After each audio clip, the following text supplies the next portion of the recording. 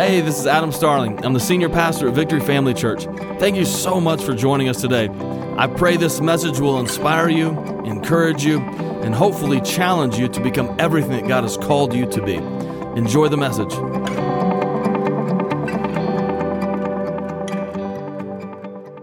Well, good morning. How are we? Good. Packed house this morning, man. Thank you guys so much for being here today. If you're a guest, man, really, thank you. Man, thank you so much for being here on this incredible Sunday morning. You guys got in with not a lot of rain. I don't know about getting out, but you got in. You're here. The Lord is sovereign. He is good, and He took care of you on the way in. Well, thanks again for being here, especially, man, if you're a guest. Man, we know there's so many places and things you could be doing on a Sunday morning, and so we just feel honored. We feel honored that you're here in this place today.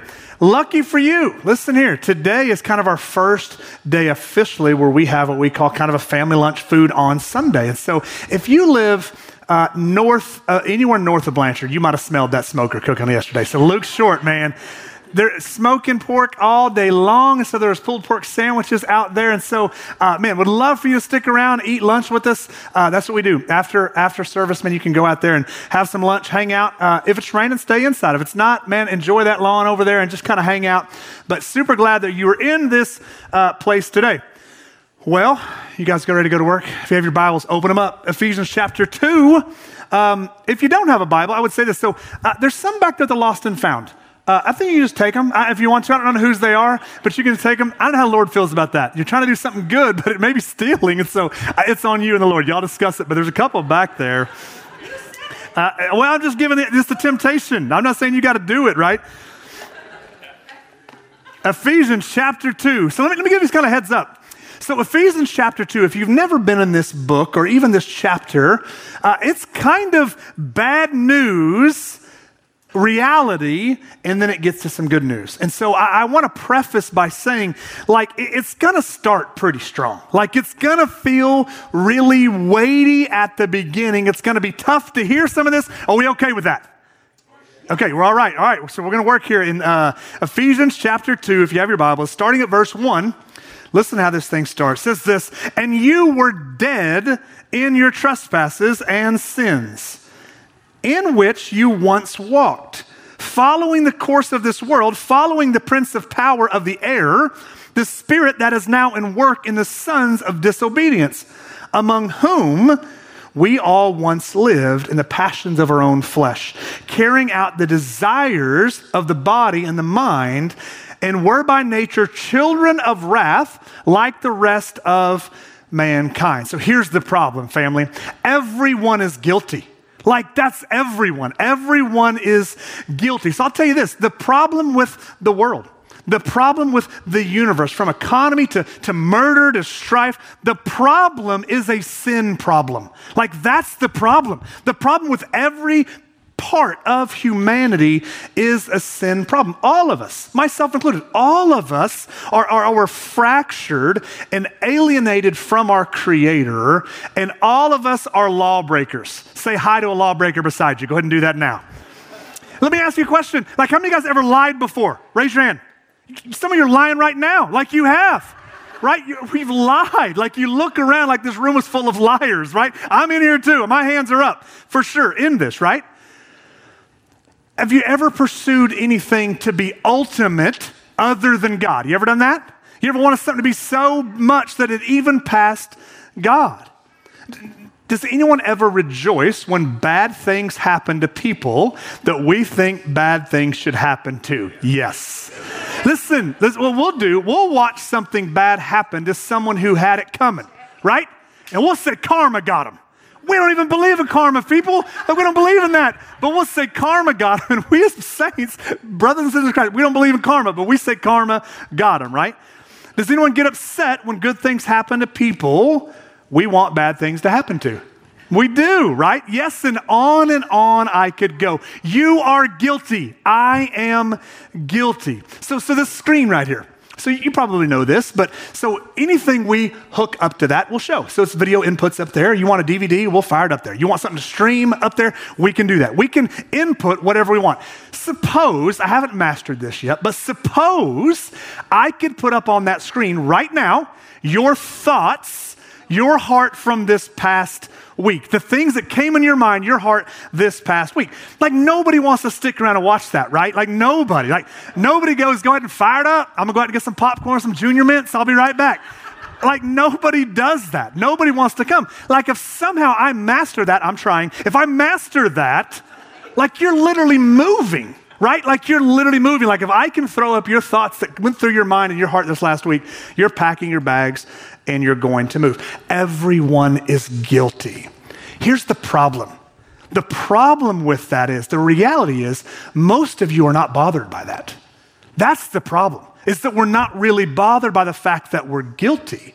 We're not bothered by the fact because we believe that we're intrinsically good. We believe that we're intrinsically good. Why? Because we compare ourselves to the rest of humanity, right? And we say, man, we're good. God should not be upset with us. But you're comparing yourself to always hungover Henry, right? Like that's who you're comparing yourself to. Gossip Granny at Thanksgiving, like you're comparing yourself to them. And if you're not careful, oh, righteous one, because I fit this too. Listen, like I didn't ever go crazy. And so if I'm not careful, I begin to think about my little sins aren't as bad as so-and-so. Like I didn't do X, Y, and Z. I never served no time. I didn't ever do this or that. And so if you're not careful, you'll get on your high horse. You'll begin to think that you deserve this whole thing. But the reality is your little bitty sin is just as bad. It's just as bad. And you and I are guilty. But we say, man, we're good. God shouldn't be upset. So I guess, yeah, if you compare yourself to those people, I guess perception, maybe we look better. But really, if you think about goodness in general, isn't it really subjective? Isn't goodness really subjective? Right? Let me illustrate it like this.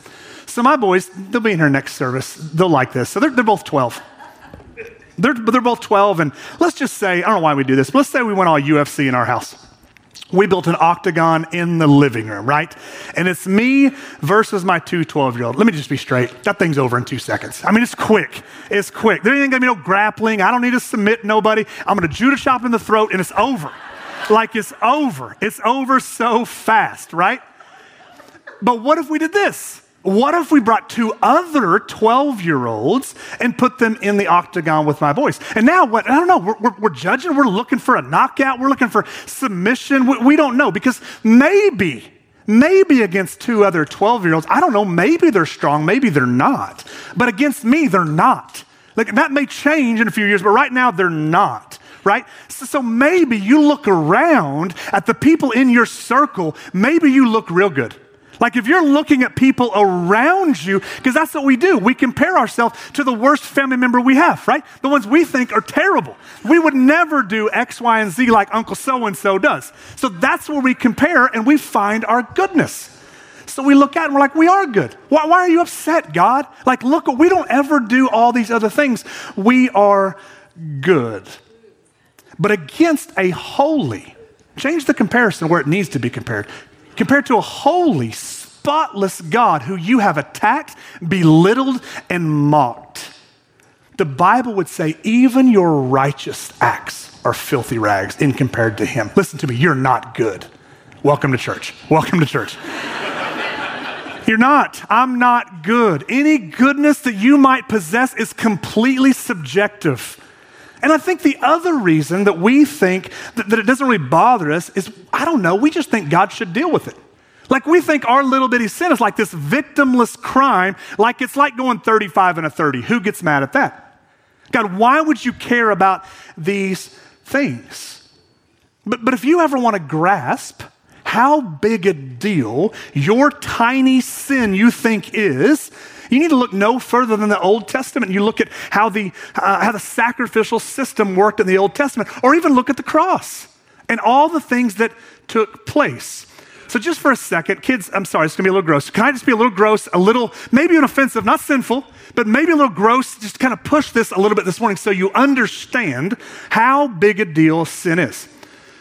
So in the Old Testament, if you don't know this, why do you think they had them grab the back of the neck of a goat and literally take a knife and cut the goat's throat and let the blood go all over the altar? Like, can you imagine that scene? Like, can you imagine how unpleasant that would have been? Like even the sounds, man, I hate to be like this, but the sounds even the goat would have made. You know how disgusting that scene is? And look, I'm an animal guy, so that trips me out a little bit. I mean, like if it was a cat, I'll probably be cool with it. But like a goat, man, like when I think about the system, like it stresses me out. But listen, what that is, that's God. That's God teaching his people. That's what your sin is like to me. That's what your lying is. That's what your manipulating is. That's what your indifference to me is to me. I mean, have you ever paid attention to the cross? I mean, a lot of us that grew up in church, man, or been in church, man, we come so callous to the cross. We're like, yeah, he died for our sins. It is what it is. That's what we think. Like, have you ever paid attention to what actually took place at the cross? If you'll read it in the Gospels, they took him, they grabbed him, they slapped him, they spit on Jesus, ripped skin off of his back, stripped him naked, and nailed him to a cross. While even more wicked people come out and they mock him and they hurl insults on him. But even then, it's not over. His lungs fill up with blood. They ram a spear in his side, his rib cage, killing him, leaving him there literally to rot. Now, what do you think that's about? That's about you. That's about me. Don't say us. It's about you. Take that person. That's about me. That's about you. This is your sin. This is how God sees your sin. And the Bible says God's reaction to that says God is filled with grief. God is filled with anger. He is filled with wrath. He is justly and rightly will judge every single one of us. And listen, I know how unpopular that is to say. The popular thing to say is for me to stand up here and tell you that God is some weak, tooth fairy-esque God in the sky who lets you mock him, belittle him, slap him, spit on him, make a mockery of all that, and he can just deal with it. I'm just telling you, if there's a God, I guarantee that's not a personality trait that he has. And if it is, he's not God. So this is what I would call the bad news. Like that's the heavy bad news. Well, this text, praise God, it turns the corner. And here comes the good news. I just think you'll never understand how sweet the gospel is if you don't understand how bad your sin is. If you don't think you need saved from anything, the gospel's not sweet at all. But once I come to the reality of what my sin really is, man, the gospel is beautiful. The gospel is sweet. It is saving. It is incredible. And so again, if you're new here, listen, I'm not doom and gloom guy. I want to be straight up. But listen, I want to make sure I preach the full counsel of God. That's what the text says sin is. Now listen what this gets. The first two words, let's go to verse 4. It's going to be your favorite verse. The first two words of verse 4, I think make us breathe out a little bit. So we just talked about all this, all your sin. This is what you are. But God, being rich in mercy because of the great love which he loved us, even when we were dead in our trespasses, made us alive together with Christ. I love the way he words it because it says, when did God show you mercy? When did God lavish his love upon you? When did God love you? Not when you straightened yourself out.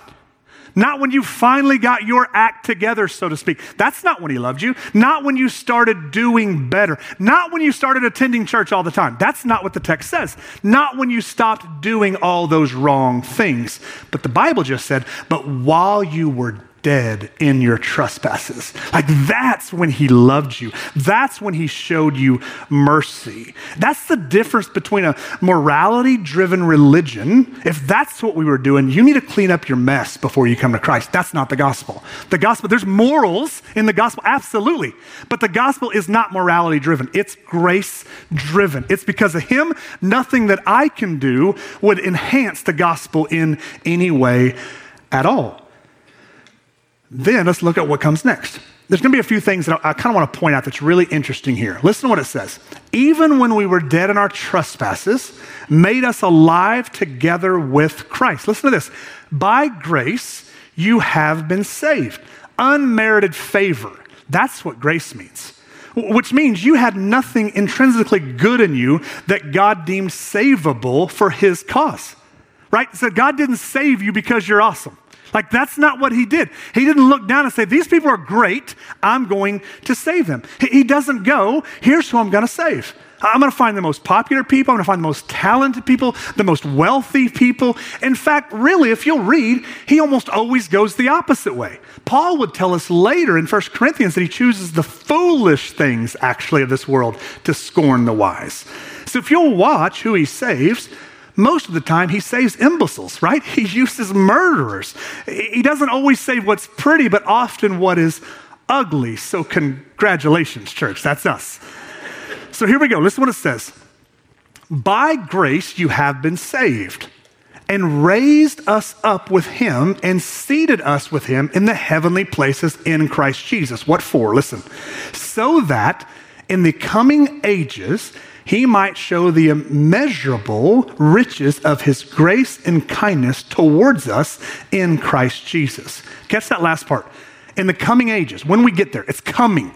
In the coming ages, he might show then the immeasurable riches of his grace and kindness towards us in Christ Jesus. I remember as a kid, I went to church and I grew up in church, and I remember we would sing Amazing Grace. One of my favorite songs ever. We would sing that song. And I remember when we get to the third stanza, you probably remember that song, but it would go like this. When we've been there 10,000 years, bright shining like the sun, we've no less days to sing God's praise than when we first began. And I remember as a young kid thinking, I'm going to be bored out of my mind. Like if I get into this deal 10,000 years and we got no less days, like we're not, time's nothing, like we're not moving, like I'm going to be beating my head against the golden bricks up there. That's something like what? I've been a little ADD my whole life. So I'm like, I got to do something. What do you mean? That's all we're going to do? But listen, what he's saying here is that the immeasurable riches of Christ are so deep, they're so vast that they would actually take ages to even reveal to you how deep and wide that they really are. So you know when you think about these kind of earthly thrills we have, like whatever it is in our life, some joy we have, you ever notice like on earth while we're alive here, they just fade really fast. Maybe you get that new car, you're so fired up for a week, right? And that thrill just kind of goes out. You got 2 weeks for a new house probably, then it's over, right? Like this thrills just fade over time. Well, what he's saying here is this eternity freed up from this physical body, glorified because of Christ Jesus on the cross, is this ever-increasing joy. Like it's just going to get better and better and better. That's a pretty profound verse right there. Let's keep reading in verse 8. It says, for grace you have been saved through faith. You need to get a hold of that. For grace you have been saved through faith. So what happens is we have faith and grace. By grace, through faith, we become believers in Jesus Christ. That's how it happens, through faith. It's grace, but it's through faith. Now let's look and see where this faith comes from. It says, for by grace you have been saved through faith. Where's it from? It's not from your own doing. It is a gift of God, not a result of works. Praise God. So that no one may boast. So even the faith to believe the grace of God was given to you by God. So the grace is his, but so is the faith. And so God's solution to this problem is not to make faith ours so we can boast in it, the faith to believe in his grace, but even the faith is his. So you have nothing to boast about when it comes to salvation. And that's spectacular. The thought that you really have no resume for your salvation is a good thing. You didn't do anything to get it. God saved you. God rescued you. God opened up your heart. God revealed this to you. You played no part in your salvation except glad submission. That's it. Well, Pastor, I walked an aisle as a teenager. You may have walked an aisle. Here's what I would tell you biblically. God saved you in that seat before you walked that aisle. God saved you in that seat before you prayed that prayer. He is the one that made you, allow you to pray that prayer. I've told you before, but I would never choose Jesus. Never would I choose Jesus. I'm so sinful, man, a wretched man. I would never choose Christ until Christ opened my eyes, until he opened my heart to the glories and the riches of the Gospels is the only reason I would ever submit with glad submission. I'm not taking away from you the aisle you walked. I'm just saying you did that because God opened your heart in the seat for you to want to love him and want to follow him. So justification and salvation occurred while you're sitting down, not because you repeated a prayer. And we do that every single week, and we will continue to do that. But it's God that would want you, that would draw you to pray that prayer. And God did this despite us and for us. So the good news of the gospel of Jesus Christ is he saves. He does save. You didn't do it. He did it. He did it all by himself. He needs no assistant in saving his people. So to me, that's kind of this, what I would say, this 30,000 foot looking down at salvation, what that is. It's all him. Like it's literally Jesus plus nothing equals everything. It's Jesus plus nothing equals everything. It's not Jesus plus that aisle I walked. It's not Jesus plus the sinner's prayer that I prayed. It's not Jesus plus the good deeds. It's not Jesus plus your awesomeness. It's Jesus, Jesus, Jesus. That is it. So what does it look like for us on the ground? Like on kind of ground level, what does that actually do for you? Well, because of this chapter, number one, we know that you are fully forgiven. And that's good. We understand here with Ephesians, you are fully forgiven. In fact, Romans 8:1 says this, there is therefore now there is therefore none, there's nothing, zilch, zero condemnation for those who are in Christ Jesus. You are fully forgiven for all of your sins. You are fully forgiven. Here's what that means. This means your salvation wasn't just a past event alone that you got the sticker on your wall, saved in 93.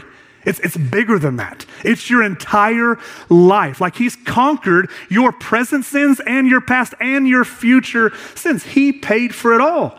You're fully forgiven. That's why it's so important that people understand. We come to repentance. I need to repent daily for the things I do. I don't get saved again.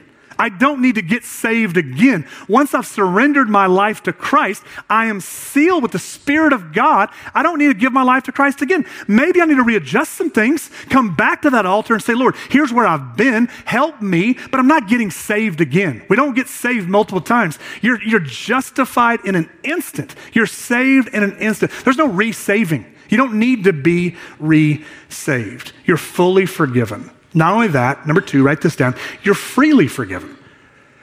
You're freely forgiven. And here's what this means. This is good. You cannot earn the forgiveness of God. There's no room for this idea of penance anymore.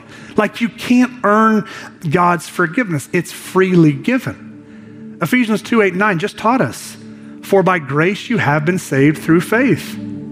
And this is not on your own doing. It is a gift from God, not a result of works, so that no one can boast. So when you begin thinking, I'm not doing enough. Well, you can't do enough. You begin doubting your salvation. You know God saved you. You begin doubting that because the way things happen in life, and when you screw up, no. You're freely and fully forgiven. You don't earn it.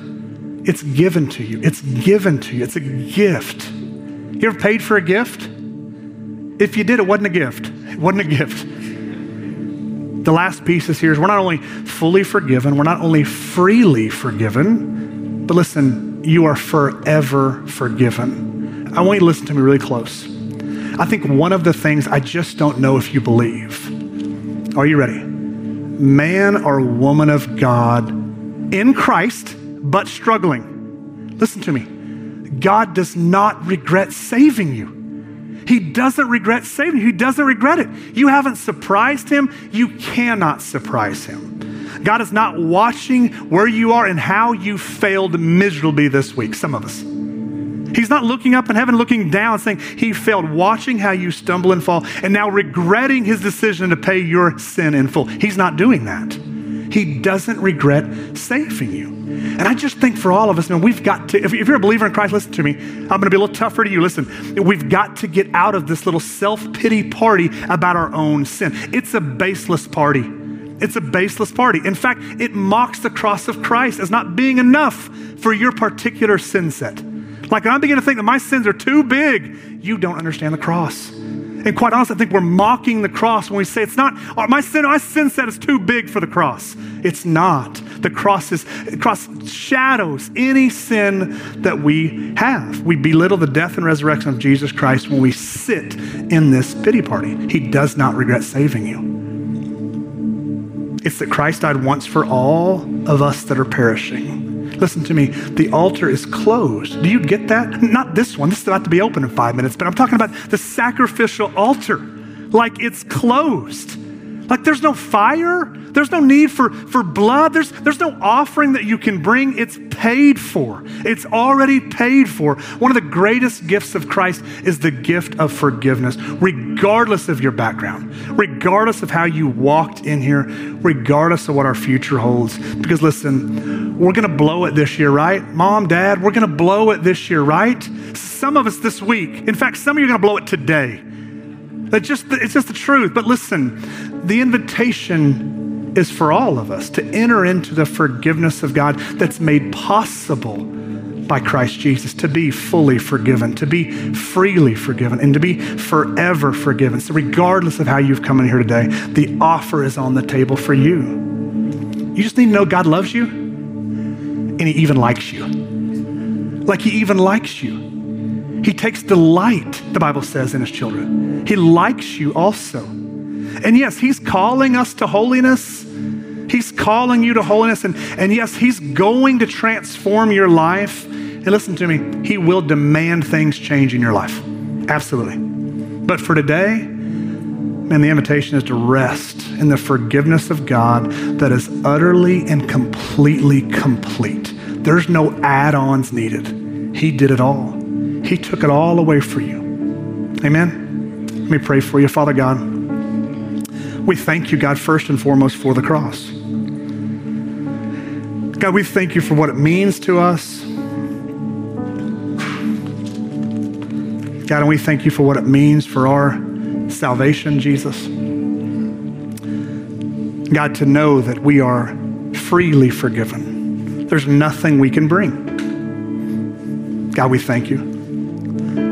To know, God, that we are fully forgiven. There's no more work that has to be done. It's full. It's done. God, we thank you for that.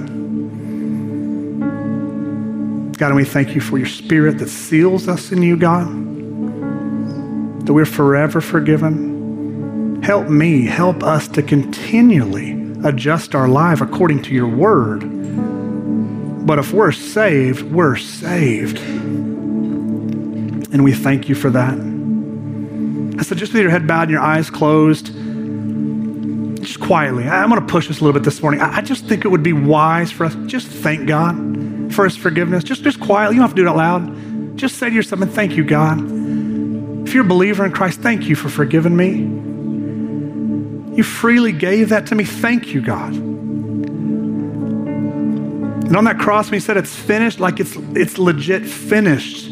It's fully finished. And thank you for forever forgiving me. I don't need to doubt my salvation. I'm going to be scared.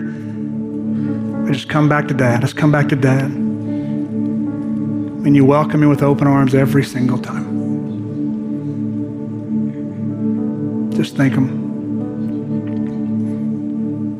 Maybe you would say this, just with your head bowed and your eyes closed, just quickly. Maybe you would say, I've never experienced forgiveness at all. I've lived my life in such a way, if I'm being honest, it's for my purpose. It's pleasing to me. But today, man, something's different. I don't know, you feel God just stirring in your heart. Not trying to be weird, but that's the Spirit of God. We just learned, we just read, that's what God does. He comes and he longs to adopt you as a son or daughter, but he stirs your heart that you would choose him. And so if today, man, you say, man, I've never said yes to him, but today's your day. And if that's you, I just want you to slip up your hands. I want to say a quick prayer for you. Man, today's my day. I want to say yes to Jesus. I want us all as a family to pray this prayer out loud. Pray this way, Father God, thank you for saving me. Come into my life. Be Lord of my life. Forgive me of my sins. I repent of my sins. Thank you. Thank you for saving me. In Jesus' name, amen and amen. Thanks so much for joining us today. If you enjoyed today's message, I want to encourage you to like it or share it on social media and tag at VFC_Newcastle. If you haven't already, download the Victory Family Church app to stay connected with everything that's happening throughout the week. Thanks again for listening. Have an awesome week.